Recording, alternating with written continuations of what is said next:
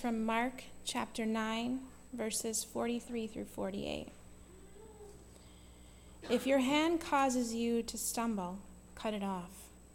It is better for you to enter life maimed than with 2 hands to go into hell, where the fire never goes out.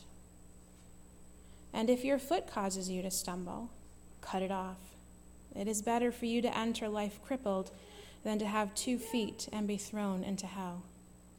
And if your eye causes you to stumble, pluck it out. It is better for you to enter the kingdom of God with 1 eye than to have 2 eyes and be thrown into hell, where the worms that eat them do not die, and the fire is not quenched.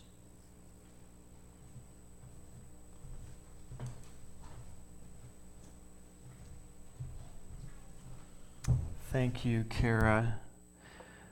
I know we just prayed, but let's pray again. I know that I need it. As we come to this really difficult doctrine about hell this morning,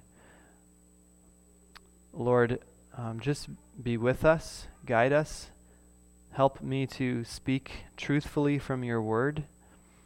Give us all ears to hear and hearts to receive, even a difficult teaching like this. We pray this in Jesus' name. Amen. Well, I need to start by saying I do not want to believe in hell. Who does? Right?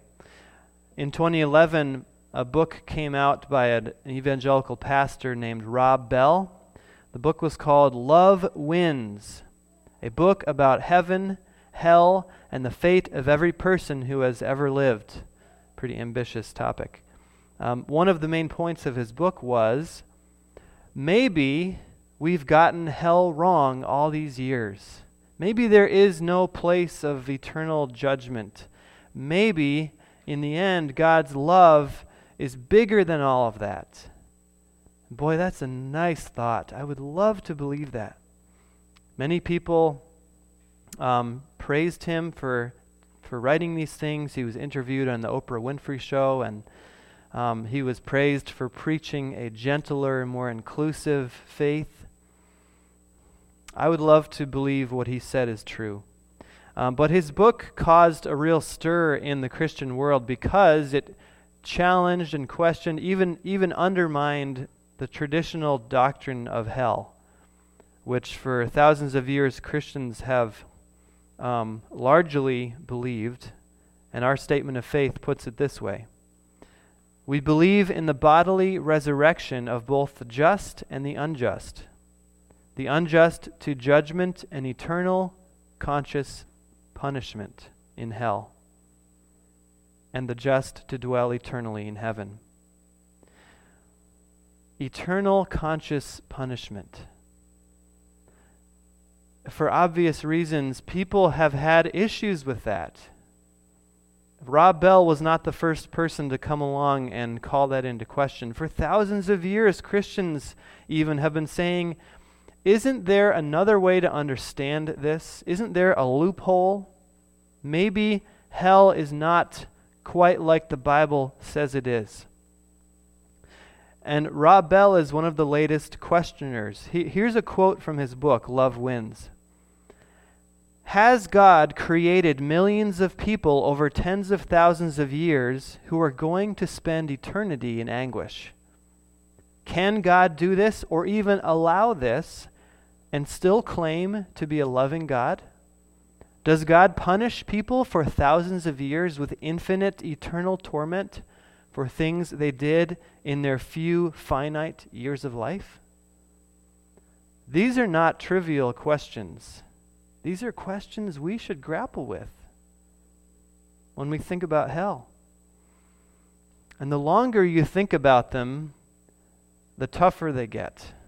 These are the kinds of questions that just can stick in your craw and even make people turn their back on the Bible. A friend of mine I was speaking with a few months ago, who knew that I'm preaching this doctrine series, she told me, honestly, I just can't believe in that. I can't believe in hell. I can't believe in the whole eternal conscious punishment thing. I'm sorry, I just can't do it. You may be feeling that way. Or you may have never thought about it very much and realize now that it's a big deal. Well, as difficult as the doctrine of hell is, I do believe it. And the number one reason is because Jesus believed in hell. Jesus taught about hell more than anyone in all of the Bible. And so I want to do three things in this sermon today. I want to first look at what Jesus said about hell. Second, what he did about hell. And third, what we can do about it. What we can do in response.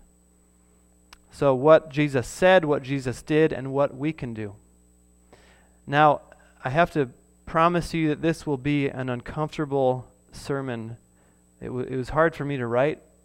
And I hope it causes you to question some assumptions you've had, perhaps. I hope it raises questions that you will wrestle through on your own. But ultimately, I hope that it will fuel our growth in Christ and our zeal for the Lord and even our love for the lost. So, what Jesus said about hell, number one. Well, he spoke about hell or eternal judgment more broadly in many places, but we're using this passage in Mark chapter 9 as a representative text, as an entryway, partly because the word hell is in here 3 times in just a few verses. When you hear that word, hell, I wonder what comes to mind for you. The stereotypical image of hell is like this underground torture chamber where the devil and his minions run around cackling and poking people with pitchforks, right? Which is not what Jesus was talking about. The word he used here, translated hell in our Bibles, is a Greek word, Gehenna. Gehenna was the name of a place, of a valley outside of Jerusalem, on the southern tip of Jerusalem. Gehenna is the Greek translation of the Hebrew name Gehinnom. It was called the Valley of Gehinnom. And that place had a sordid and notorious history. At the time of Jeremiah the prophet, things were so spiritually dark in Israel that many Israelites were worshiping the pagan gods Moloch and Baal.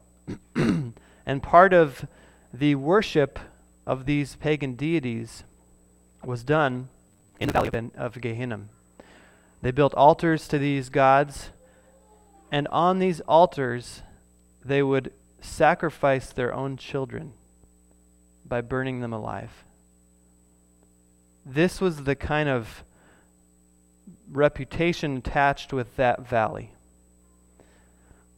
Now, when King Josiah came to power in the 7th century, he reformed Israel, including desecrating all of the altars of Baal and Moloch, putting human bones on them, and furthermore, making sure that that valley could never be used for any kind of worship again.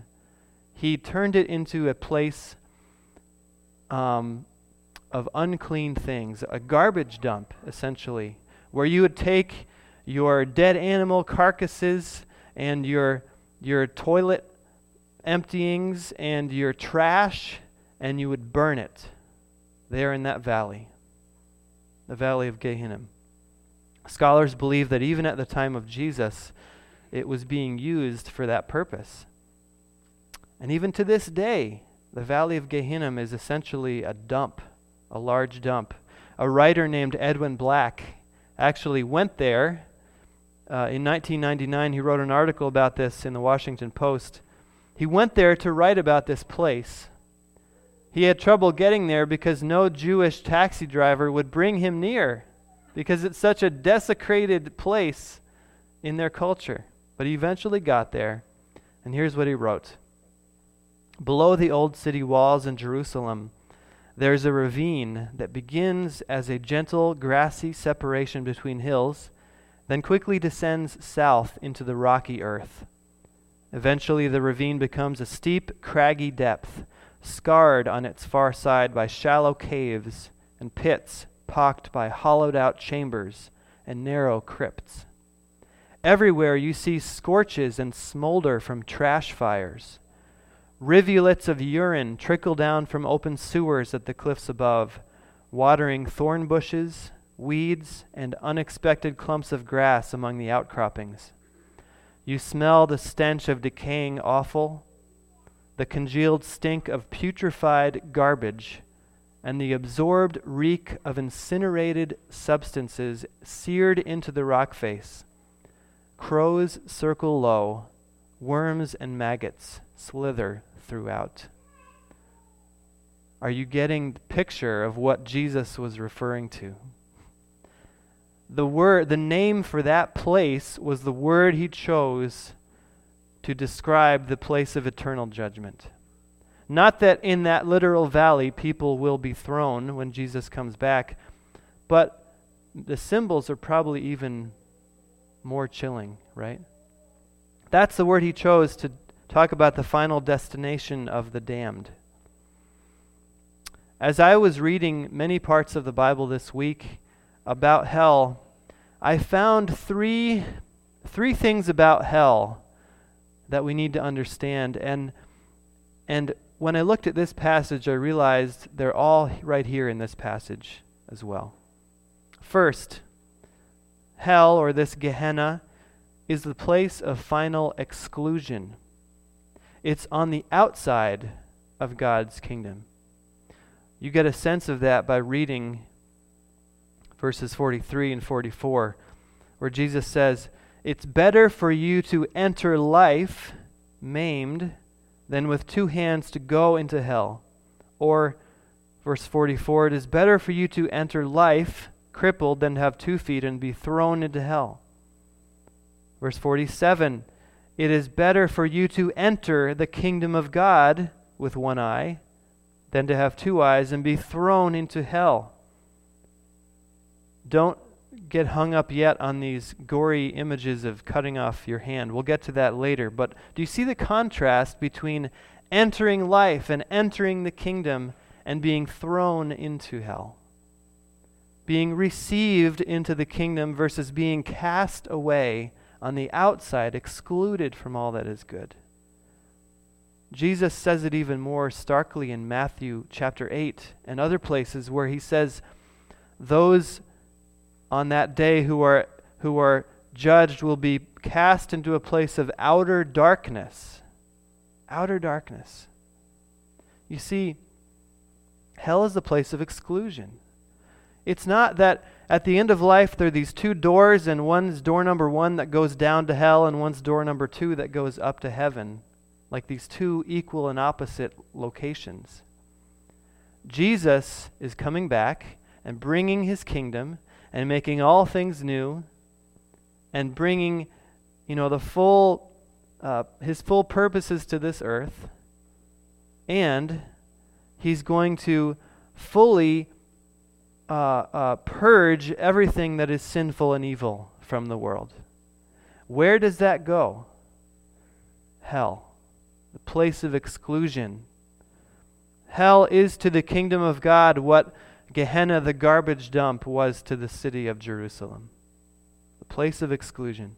Second, hell is a place of destruction. That becomes pretty clear in verse 48, where he says, "The worms that eat them do not die, and the fire is not quenched." Jesus is quoting a verse from the prophet Isaiah, the last verse of the book of Isaiah, which pictures the final destruction of God's enemies, of the people who rebelled against God. Here's what that verse says in context. God is saying, the people in his kingdom, quote, "will go out and look on the dead bodies of those who rebelled against me. The worms that eat them do not die, the fire that burns them will not be quenched. and they will be loathsome to all mankind. These are gory images, jarring images of destruction. Have you ever seen a house on fire? I know at least Mike LaChance has. The destructive power of fire. Have you ever come across the carcass of an animal and found worms doing what they do? Images of destruction, of disintegration, of decomposition. And that's what Jesus describes hell is. Except in this place, the fire burns but never burns up, and the worm eats but never consumes. It's like perpetual, even eternal disintegration and destruction. I wonder if it's the kind of place where everything about a human being will be lost and destroyed, even the very image of God somehow, until nothing is left but horror. Well, fire is also a symbol of something else. This is the third thing about hell. It's a place of punishment. It's not just that people end up there as a necessary, being excluded, but it's a place where sin is finally and fully punished.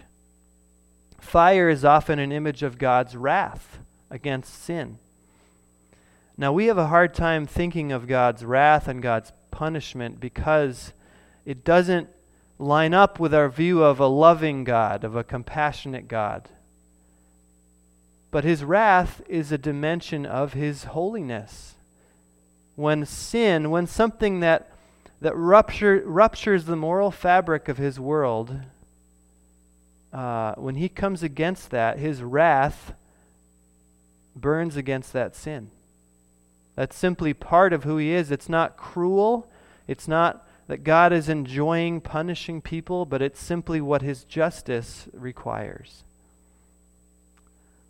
He says, God says in Ezekiel 18, verse 23, do I take pleasure in any death of the wicked? Do I take any pleasure in the death of the wicked? Rather, am I not pleased when they turn from their ways and live? But Jesus knows, just as God the Father knows, that not everyone will turn.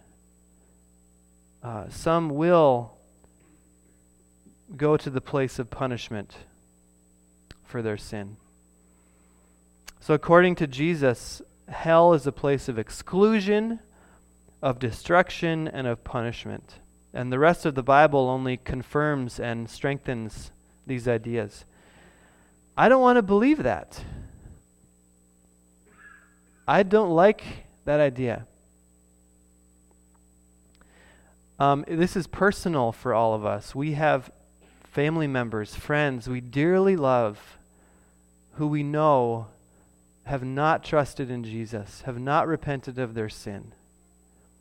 We have people we love who have gone, who have died. We have no reason to believe that they ever did trust in Jesus. And I don't want to believe that they're in a place of eternal separation from God and punishment for sin. But I didn't write the Bible. I just have to go on what Jesus and what the rest of Scripture says, and I have to trust in God's ultimate justice and ultimate goodness. I think, friends, we have all experienced foretastes of what hell might be like. If you've ever been through a deep depression so that life didn't seem worth living, and just felt that deep loneliness and anguish and exclusion, if you've ever lost a child, if you've ever seen war, if you've ever suffered serious trauma, if you've ever been in the grip of an addiction that destroys your life, you kind of have a foretaste of what that place will be like. But there's a big difference. In this life, there's always hope There's always the presence of God with us, comforting us. There's always the promise that God will take the bad stuff and the pain and redeem it and weave it into his good plans for our lives. And that, I think, is the worst thing about hell. There's no hope. There's no promise of redemption anymore. There's no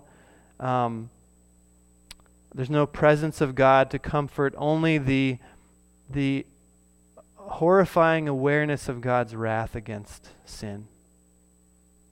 That's hard to believe. But I think if we read our Bibles and if we think about what we experience in life, it's true. Well, we have to read what Jesus said about this, what he said about hell, with what he did about hell. They're two sides of the same coin. What did Jesus do about hell? Like every other Christian doctrine, friends, we have to understand its relationship to the cross of Christ. It all comes back to the cross.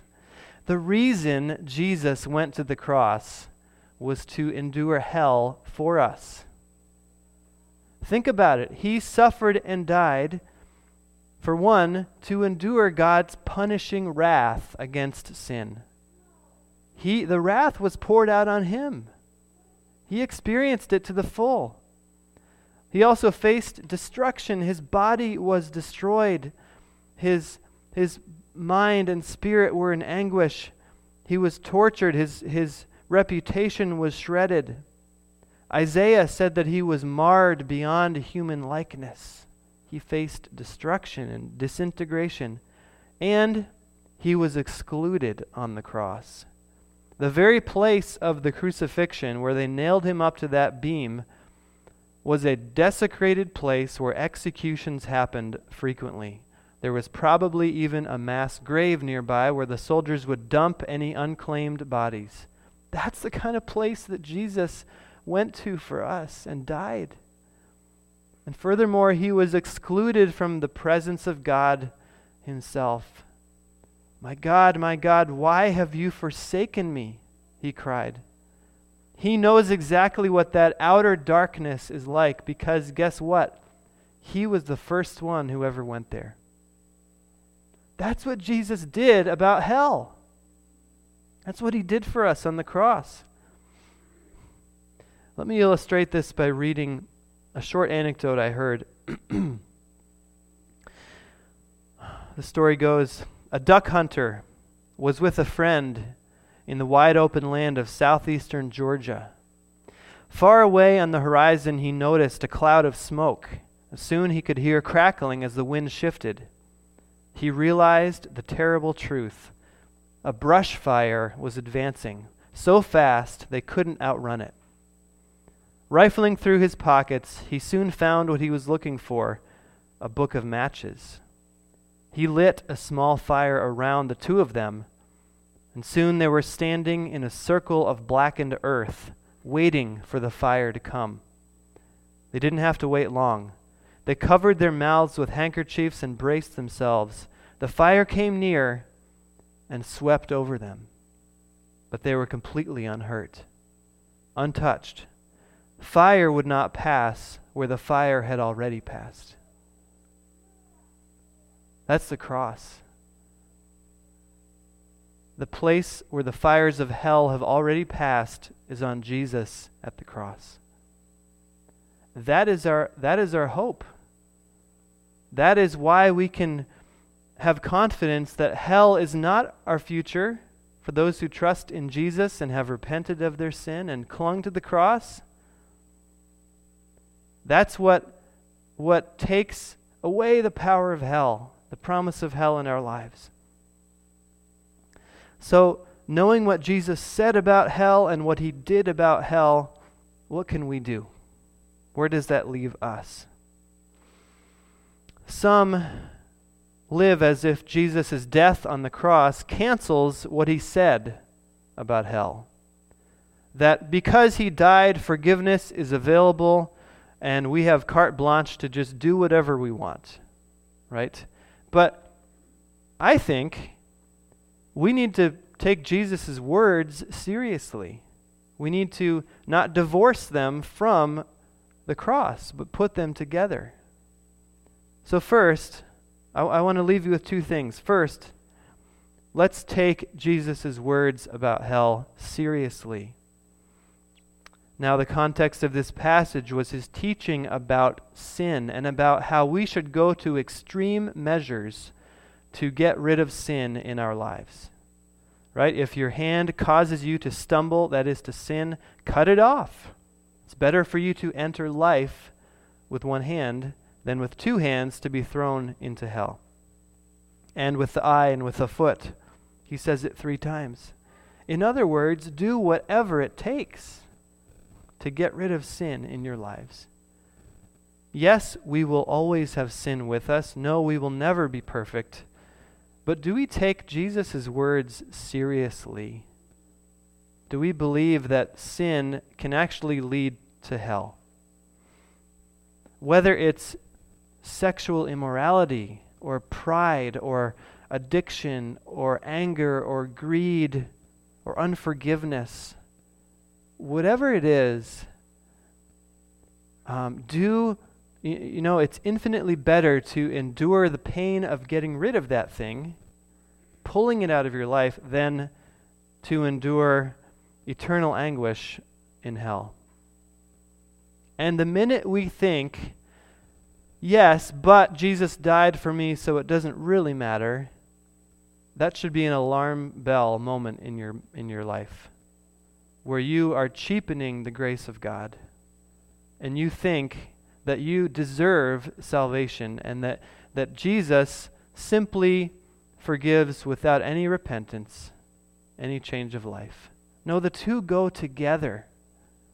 Yes, Jesus saves us completely, and our obedience to him in turning from sin shows that we are believers. So that's the first thing. I'm going to give you some time as we approach the Lord's Supper in a few minutes to reflect and to search your heart and see if there's any sin that should be cut out. Here's the second thing, and the last thing I'll share. One way we can love others is to warn them about hell. The message of the gospel is not believe in Jesus or go to hell. Hell is not the point, but it is part of the message. It's part of the message, and we don't do anyone any favors by trying to soften it or promise that there's no such thing as hell or make it easier to swallow. Let's simply share with people lovingly and wisely what the Bible says and let them make their choice about Jesus. And the fact is, every person does have to make a choice that will determine their eternal destiny. Maybe that's why hell is inevitable, because God respects people's choice. Everyone has a choice to humble themselves at the cross and receive God's grace, or to go their own way. As C.S. Lewis said it, there are only 2 kinds of people in the world in the end. Those who say to God, "Thy will be done," and those to whom God says in the end, "Thy will be done." Right? If you want to choose to live apart from me, I respect that choice. Thy will be done. All that are in hell choose it, he says. The door to hell is locked from the inside. Well, I hope, friends, that this sermon has been helpful and has been true, but also,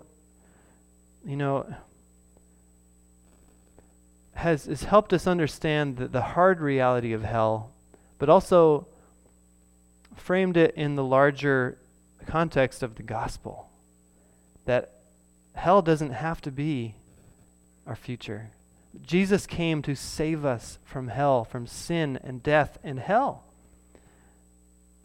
He went through hell for us, and we can believe and we can share with others that for God so loved the world that he gave his only Son, that whoever believes in him shall not perish, but have eternal life. Let's pray.